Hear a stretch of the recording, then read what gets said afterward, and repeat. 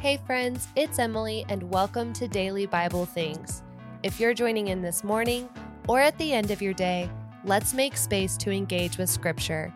Go ahead and remove distractions and ask the Holy Spirit to help you feel connected as you engage with today's passage.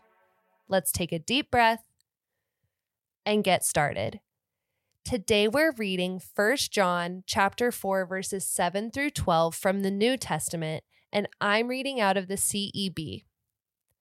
Dear friends, let's love each other because love is from God, and everyone who loves is born from God and knows God. The person who doesn't love does not know God because God is love. This is how the love of God is revealed to us. God has sent his only Son into the world so that we can live through him. This is love. It is not that we loved God, but that he loved us and sent his Son as the sacrifice that deals with our sins. Dear friends, if God loved us this way, we also ought to love each other. No one has ever seen God. If we love each other, God remains in us, and his love is made perfect in us. Today, let's think about these questions. Why do you think God sent Jesus to be with us on earth? How is this a sign of his great love?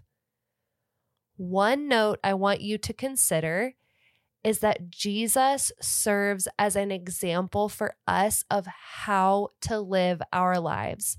Jesus' life on earth was perfect, without sin, without mistakes. So one point is that he is an amazing example of how to live a life.